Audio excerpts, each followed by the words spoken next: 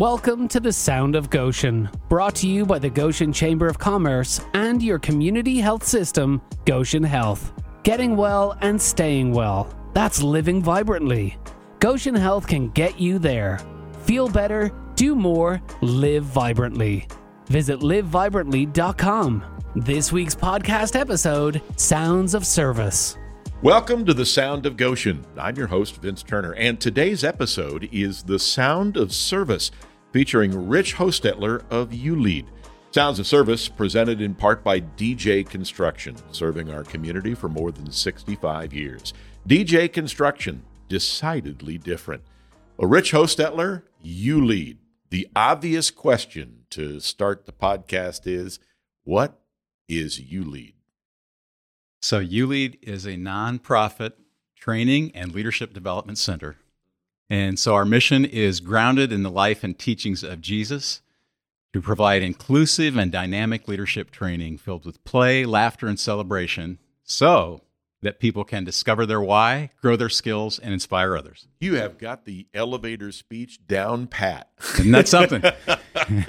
It's interesting. So full disclosure, way back when I was part of your board of directors, we've gotten to know each other and know the approaches pretty well.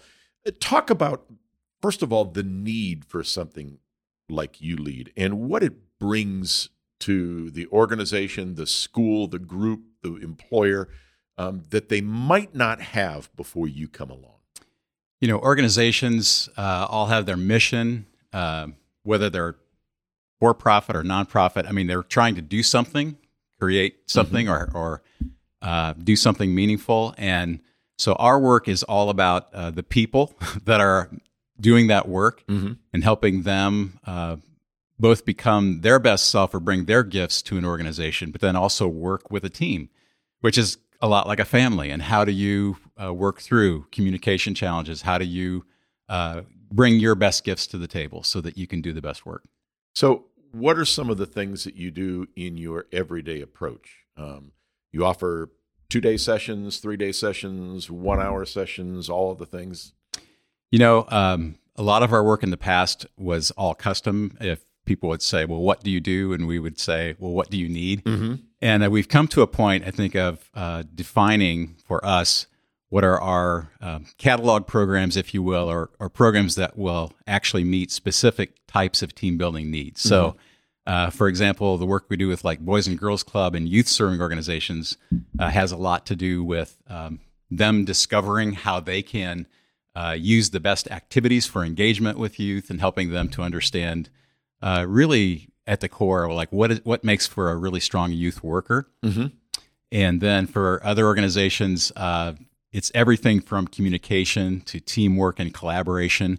And a lot of our work is really trying to get at the culture of an organization and make for some lasting change in the habits that they have as a team to be effective. We could spend a whole lot more than 15 minutes on this one question, but I'll ask you for kind of the elevator speech again, if you will. How important is culture to an organization, and how is it best defined? Culture for us, it's the values and the norms that are established. And a lot of times, these are not just like posters on the wall. These are, if you look at the behaviors and the habits of a team and how they actually communicate with each other, talk with each other, how they respect and treat one another. All of those things become a ripple effect in an organization, either for positive or negative. So for us, the work that we do with culture is to try to mine the organization or mine the relationships to find out what are the strengths and identify those, and then what are those growth or stretch areas where they could really use some triage and some treatment. Everybody's different, but are there some common denominators that you find when you go in and they're a little bit of a challenge or there's some dysfunction or whatever the case may be? Are there some common denominators that you find in every organization that needs to take this next step? I think what happens a lot when you talk about people is we all have blind spots in our self-awareness.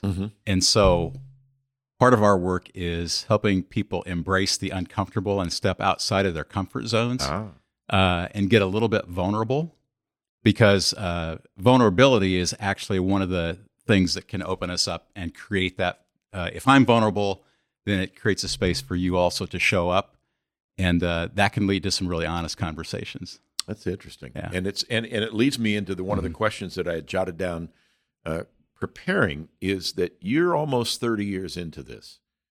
How have you changed in 30 years as the result of teaching this? I like to believe some days that I've arrived, but I think the longer that I've been doing the work, I recognize how far I am from the mark. So you go with different teams and organizations, and I see my own growth areas and my own struggles in other people. I think we have a lot of commonalities as human beings, and I think when it comes to leadership and trying to move something along toward a goal or an objective or a strategy, it creates a rub. It creates some heat, and the conflict is energy, but it's what we do with that and how we show up. And so I think it's made me a lot more humble. I think, and recognizing what I don't know. Yeah, and in 30 years there'd be a lot of those kind of things get pointed out. There's a lot more that I don't know now than I did. Of course, we're also both married guys, so that's right, exactly. There's some humility in that as well. There's some humility there too. Yeah, for sure. So, how can people access ULead? So we are located in beautiful downtown Goshen, right next to the Goshen Theater, upstairs in the Risser Suite, and so we have mostly, I think, people by referral will find out about us that we've worked maybe with a team, someone they know. We have a website, uleadinc.org, and people can come to our website and fill out some kind of exploration, with us, can call us and get in touch with us. And so a lot of the organizations we work with have an ongoing annual relationship, and so we relate with them on a regular basis. You mentioned you're in downtown Goshen. The organization started with, in the middle of sheer beauty with Oakwood. Spent some time on another lake after a little bit of that. I imagine it's a little bit difficult to leave that environment, but at the same time, being in downtown Goshen seems to have given you a different identity that has propelled you a step or two or three up the ladder. So literally, we're 30 steps up the ladder in our office there, but it has... when you have the electric brew around the corner, and when you have just the ability to be more present in Elkhart County, because we travel down all the way to Evansville and all across the state, it's really nice to be more active and present right at home. It's an interesting dynamic, because we talk so much about what the vibe in downtown Goshen means, and it generally reflects on businesses, whether it's retail businesses or offices or what have you. But your participation here and your interaction with people who work and live and play in downtown Goshen has also added something for your organization and for the downtown as well. Yes, and Vince, I know, as you've said, when we park our ULead van in the angle parking, it shuts off people's ability to see when they're backing out or whatever. So, yeah, it's been great. Goshen has been great. I'm more interested in being able to make the turn than I am in backing out. But we're reminded that the ULead truck is here. But it's a neat thing to add to the whole vibe that is downtown Goshen. Want to talk a little bit about that of that next step that ULead is taking, and it would involve downtown and all of Elkhart County. Kindness is coming. Tell us about that. So we've developed a relationship with the Fred Rogers Institute and with Dr. Dana Winters, who is leading the charge following Fred Rogers' work. Many people are familiar with Mr. Rogers' neighborhood. And so, Mr. Rogers said, imagine what our neighborhoods would look like if each of us offered, as a matter of course, just one kind word to another person. And so this is part of our youth worker training that we use the principles of the Rogers Institute in helping youth workers identify what is a developmental relationship and how do I work with kids. But the Rogers Center is taking this into leadership and a lot of different directions. And so we had the idea with them to bring, bumping up against International Kindness Day, which is November 13, a whole week to focus on kindness across Elkhart County. And how can leaders and how can schools and businesses and nonprofits come together to practice kindness? In the aftermath of COVID, and in all of the things that brought, whether it was confrontation or isolation or a combination of both. This seems timely. You know, Vince, what we've discovered is that whether we're talking to the CEO of an RV company or a civic leader, mayors, school superintendents, the time has come for us. There's so many strident words spoken. There's so many things flying around social media. I think people, they're just responding to it like, yes, I want to be a part of that. There's really just a lot of interest in it. So you mentioned, just something as simple as offering a kind word. I wonder sometimes, Rich, which is more difficult, to offer the kind word or to accept hearing it? I think both are difficult, and I think part of what our hope for this week is that it will start to spark and generate conversations and help people to see one another as fellow human beings, and that instead of being on one side or the other, how can we enter into it as community people and leaders and have some imagination around how we can respect and serve one another. This week starts with something that's in my wheelhouse. It's going to be the Goshen Story Corp talking about an evening of stories focused on kindness.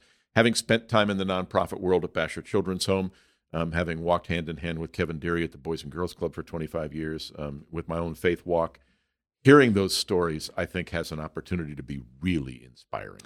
It is very inspiring. And, Myron at the Brew is he was one of those persons who was all in and had his own ideas. And this is what we really love, is it starts to spark people's ideas with their business, with their nonprofit. How can they, in their own way, like we don't have to control as you lead all these different things that happen, but how collectively might we spark our imagination for what we can do? Mm-hmm. So yes, those conversations, and even Dr. Dana Winters from the center, her presentation on we're having like a youth worker training day, will be all about stories of what youth workers are actually doing that's really transforming kids' relationships. Let me draw from your own experiences, Rich, because as we said, you've been doing this almost 30 years. Can you give us an example of where kindness has really kind of impacted you, or witnessing an act of kindness while doing some of your training or sessions where you just walked away and went, whoa, if we could just see more of that? I think, we have the privilege of joining a lot of youth worker teams, and we just, we see the passion in their eyes. And when they start to tell stories, maybe of some difficult situations with kids, and how not only what they've done to step in into a young person's life, but how the young person has affected their lives and what that has meant for them to have that reciprocal relationship. There's just so many stories around that. And even the way teams then work together to support one another, not only in their work, but like their personal lives. That too is really an inspirational thing to experience. You're part of the same league I'm in. We're both grandfathers. And you see a different perspective from seeing grandchildren, don't you? Absolutely. Yeah, I think grandchildren, for me, they open you up again to the wonder and to being in the moment. And a natural kindness. The natural kindness that just flows out of the expression of being in the moment. And it's just an appreciation for the world and for people around them. And so that too is, I want my grandchildren to grow up in a county, in a neighborhood where they experience that.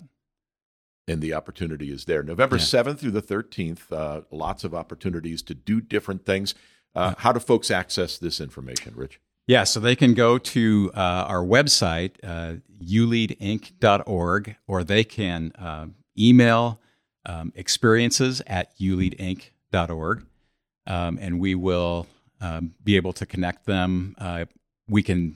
We have like a newsletter people can sign up for that will give like updates on it. There's opportunities for sponsorship for the youth worker event. We have some authors coming in who have written a book, When You Wonder You're Learning. And you talked about the community. So Fables, the bookstore here, is going to have like a author book signing, and they'll be talking about the book. We'll probably, we're working at showing the Won't You Be My Neighbor documentary. And we'll have like a talk back, I think, with Dr. Winters on that. We have the Story Corps happening at the Brew.